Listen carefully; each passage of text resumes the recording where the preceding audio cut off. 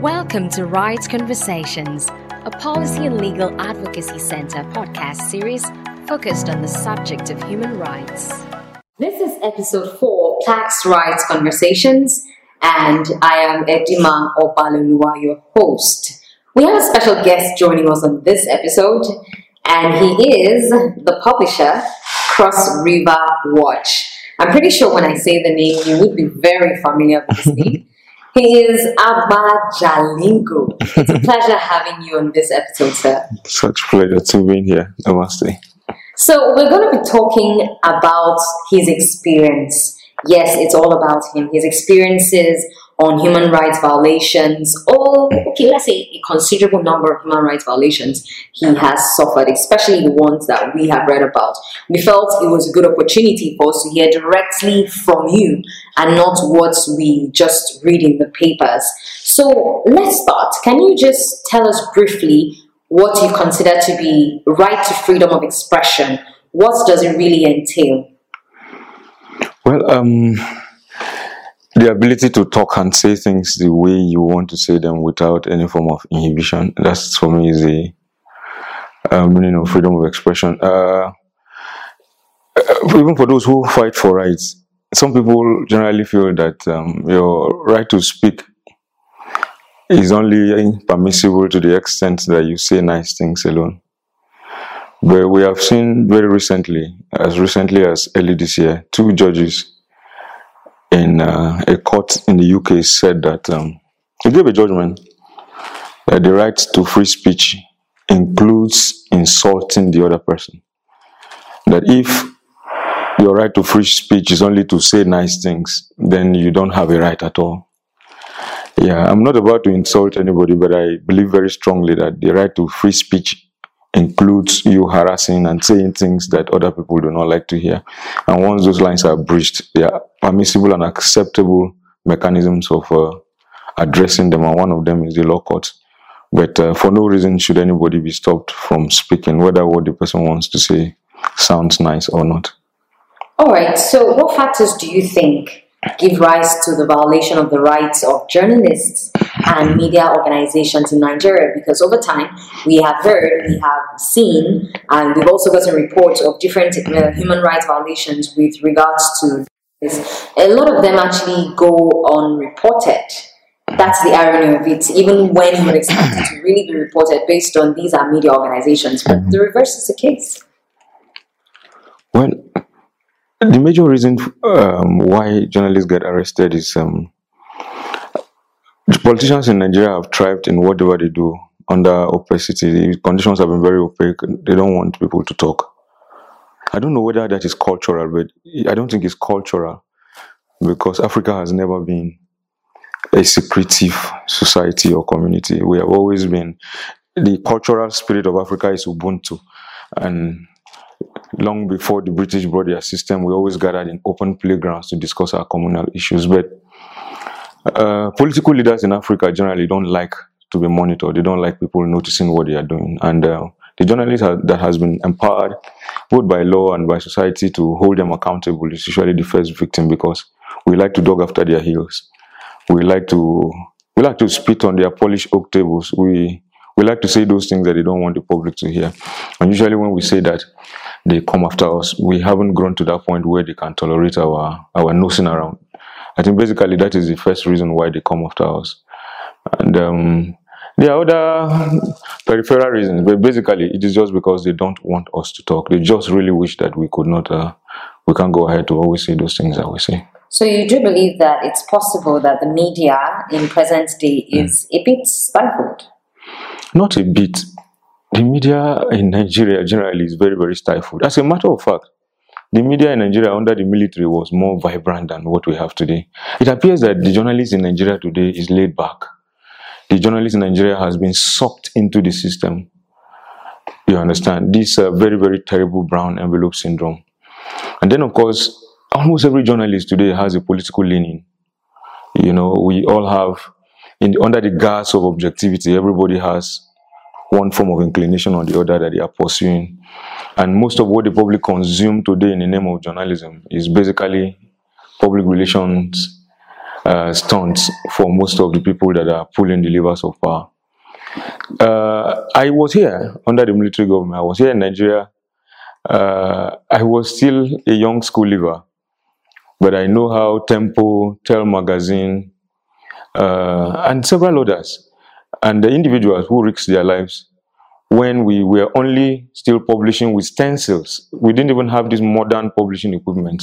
And I know the risks that people had to take. Some were even running those stencils in the bush and then come to drop them by the streets for whoever passes by to pick them up. And I thought that, I think frankly that the media was more vibrant than now. Even with the social media, people are pandering to the interest of different politicians, and there are very few people who are still running after the interest of the general public. So I would say that it's not just a bit. The media in Nigeria is being stifled every other day. And thinking about the fact also that more than 90% of the media organizations in Nigeria are either being owned or funded by politicians, it is difficult to have a media that will be completely liberated in that kind of environment until media organizations themselves are able to look inwards and find a way to generate not just the manpower capacity, but also financial capacity to be able to run the newsrooms without the intervention of the politicians. Then we can then say it's Uhuru. But for now, we still have our monarchs here and there. Okay, so let's get to the crux of the matter. Yeah. Have you suffered any rights abuse in the course of your work as a journalist?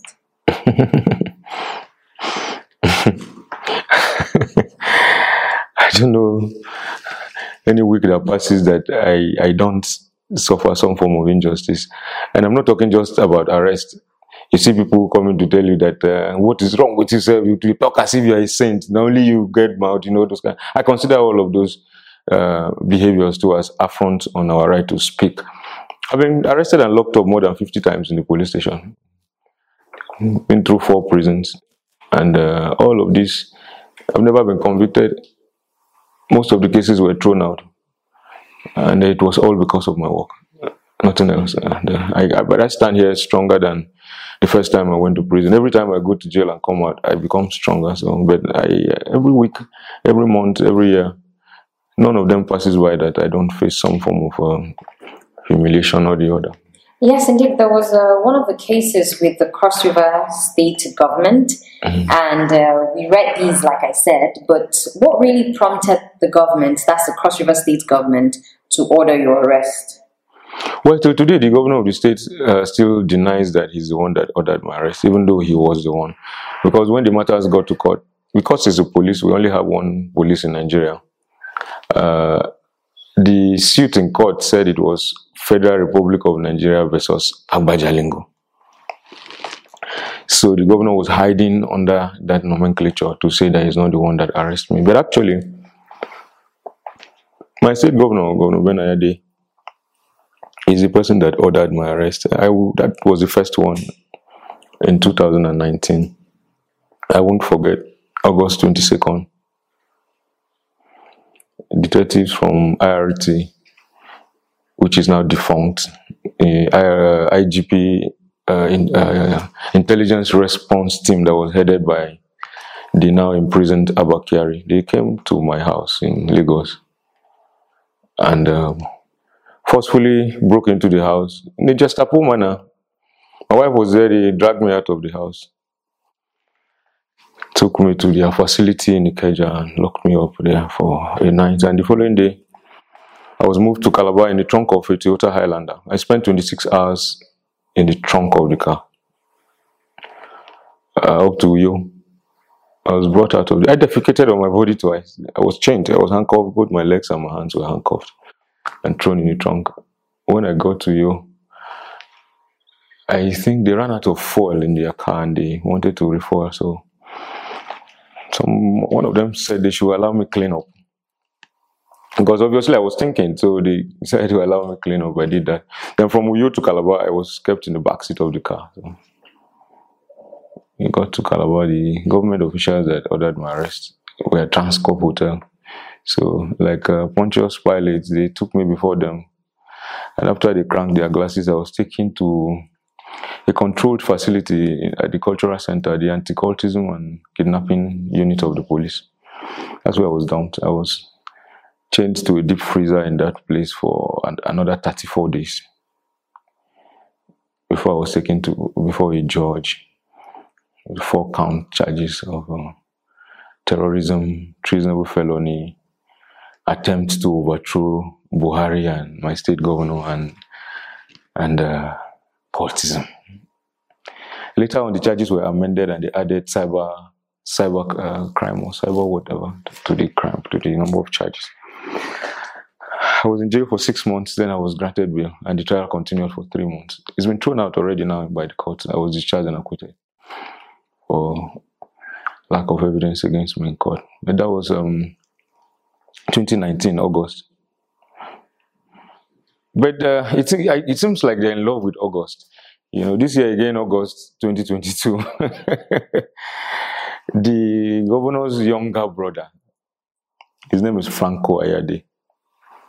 We did an expose on Crossover Watch when we found out that the wife of the governor's younger brother, his name is Alami Franco Ayade.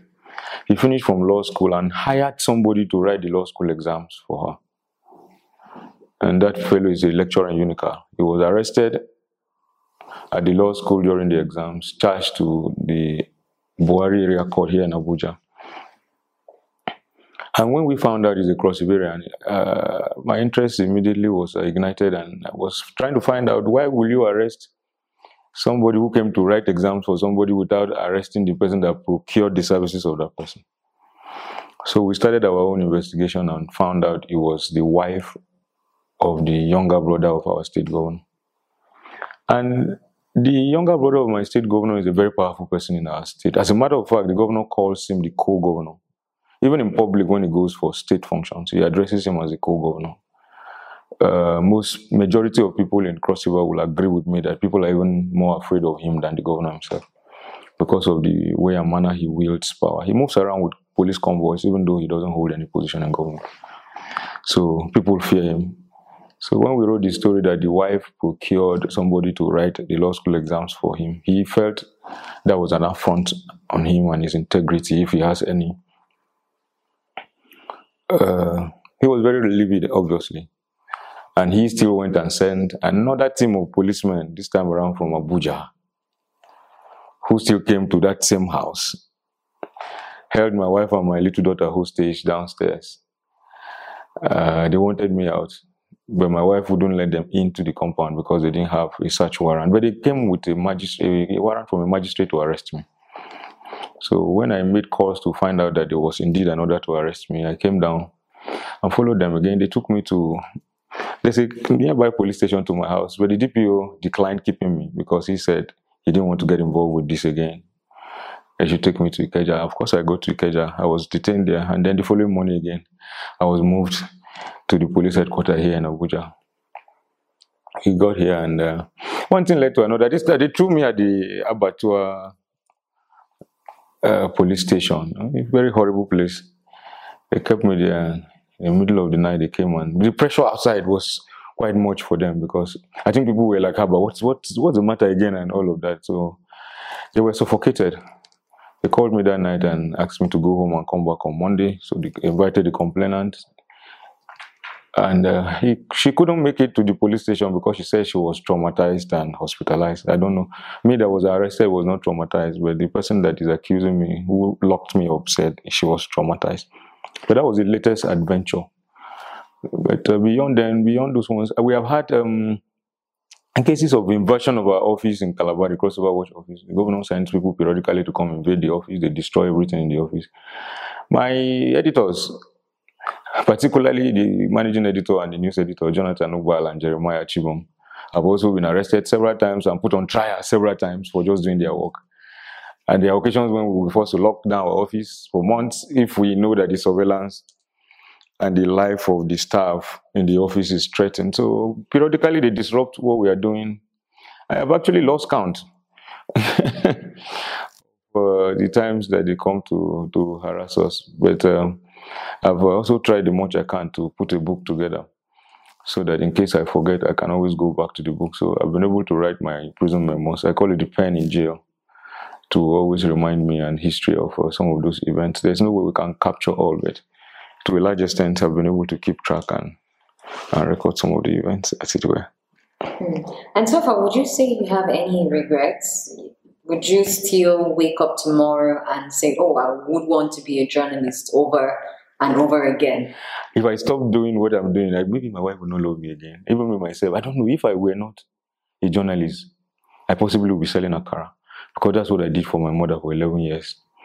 And I love to sell akara. I prepared myself. So if I did not do journalism, I will own a shop where I will sell akara, maybe like an outlet. And I will do it so good that everybody will want to eat my akara. That's the only other option that I would have had. But I love journalism because I see it not as a means to an... I don't see it as something that puts food on my table, no. I do a couple of other things to put food on my table. My brand of journalism in Nigeria doesn't pay. I distribute some vehicles. I do a couple of other things to make sure that I pay my bills. For what we do, nobody is ready to associate with you. I will be a journalist a million times, because journalism for me is a tool to change society, and I've been able to use it effectively in holding people of power accountable within my own sphere of influence. And I will always, always, always want to be one. I don't know of any other thing I would want to do. There are no regrets. Like I said earlier on, every time I went to jail, I came out stronger than the last time I went. Okay, so have you pursued any fundamental human rights action against the government? If so, what was your experience? Well, we have pursued a couple of them, but the latest one was after the incarceration in Calabar.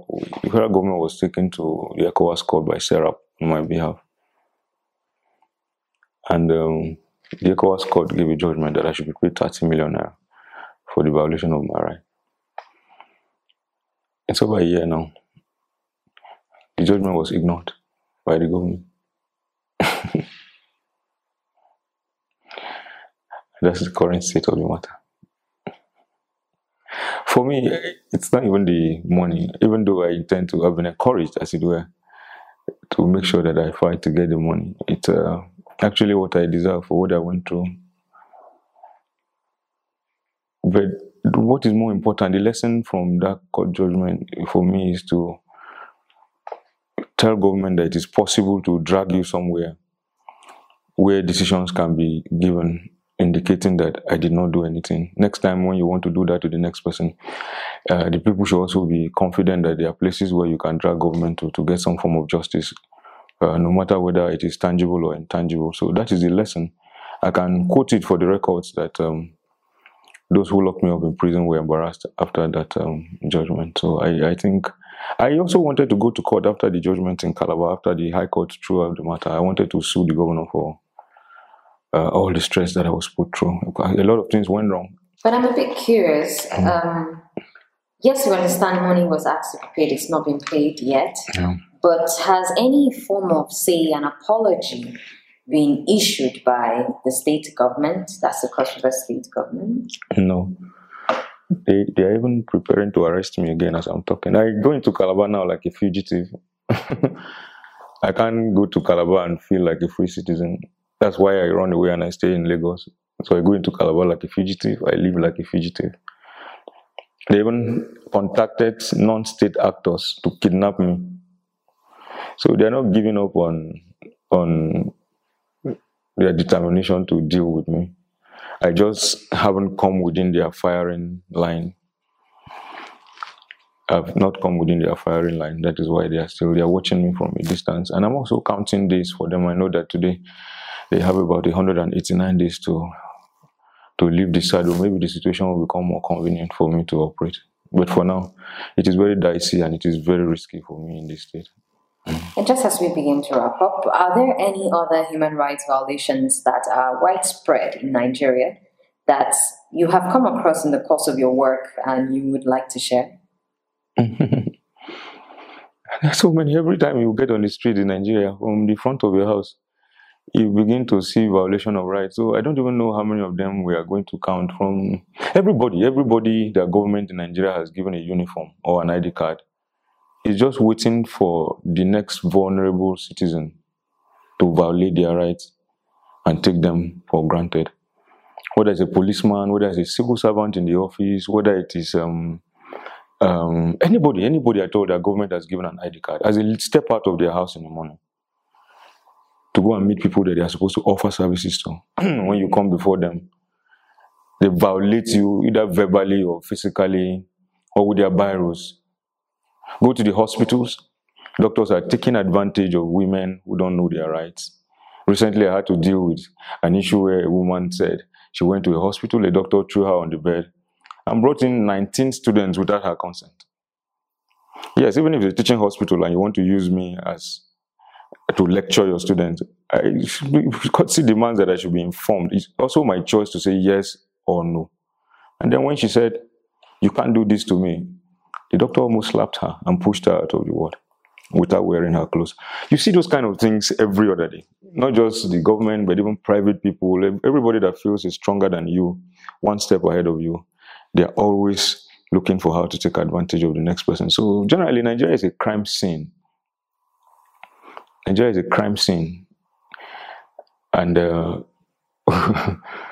we need to treat Nigeria like a crime scene. People need to get serious about not just fighting for rights, but also sensitizing the general public to understand what their rights really means. Majority of Nigerians have not lived or seen democracy in action. Don't know how democracy works. So even asking a politician or a public office holder to come and do what they are supposed to do, when they do it, they think they are doing you a favor because our people have not experienced democracy. So they don't even know what to ask for. So even when you're asking for what is legitimate, the politicians would think they are doing you a favor. So I have told myself that as a journalist, rather than wait to fight for rights when they are abridged, I will also pay a lot of attention to seeing how we can continue to sensitize our people to know their rights so that they can prevent others from breaking them. But on a general note, Nigeria is a crime scene. It's a crime scene, and these crimes are perpetrated not just by the government people, but also by ordinary people who feel they are stronger than the next person to them. So finally, what do you consider the lessons from all your experiences? And what advice would you give to journalists who are still practicing in the media space and probably facing one human rights violation or the other? If you want to do journalism in Nigeria today now, don't do it as a job that will earn you a living. Be determined to use it as a tool to change society. As a journalist, I think we have gone past putting a camera in front of you, recording interviews to go and interpret in the newsroom. I have also gone past advocacy journalism. I feel that we should be doing accountability journalism. If you want to do journalism, you must be determined to be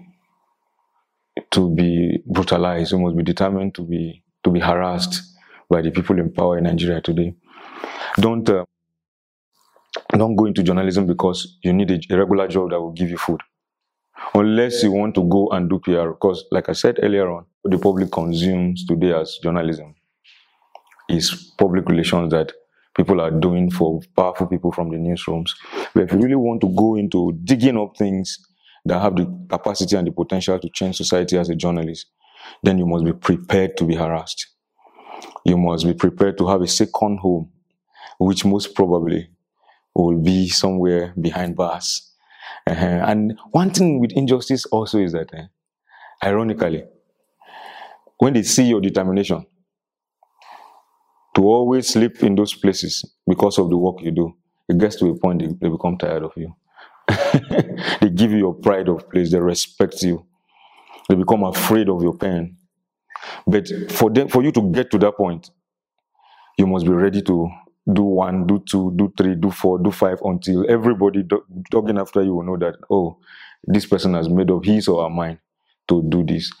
It is that kind of stuff that will be able to distinguish any aspiring journalist from the rest, because there are so many people out there running around with midgets and biros, calling themselves journalists, that are not really doing the work. But if you really want to go in there and distinguish yourself, be prepared for the harassment, be prepared to have a second home that may not be very convenient, and then be prepared to go a long way to establish yourself as an authority that can be trusted. All right, and just as we wrap up, do you have final words? What you would like to add? Well, I'm fine. Just to thank Plaque and particularly my comrade, comrade Clement Wonko. They taught us how to do what I'm doing now. I remember when I was running after them when he was locked up in DMI and the colleagues. I was Bekoran Sonkuti's secretary then. We will only be tear gassed and beaten and we'll run away. But they were older, so they would grab them and then take them to lock them up. And for him to stand till now and still pushing on. Not very many people are made of the stuff that he is made, so I would continue to say that they are the few examples that are still standing and giving us the hope and the courage to keep moving on. And it is my hope that God will give them strength to continue to chart that course for us ultimately. Thank you, Agba Jalingo, for sharing your experiences with us. Well, we do hope that we're going to get those akara. Yes. One of these days. I still do that every Saturday. Point, I still write for my wife every Saturday. I have written a book, The Akara Boy by Agba Jalingo. Oh, you have a book, The Akara Boy? Yes, by Agba Jalingo. 11 years of my selling akara. So I got it there, and it's good. That was my mother's business, and I really think of taking it to the next level, even with my journalism. All right, so it was a pleasure having you. Thank you. God bless you. God bless Nigeria. This is Plaque's Rights Conversations. Thanks for joining us. Subscribe and stay up to date with upcoming episodes.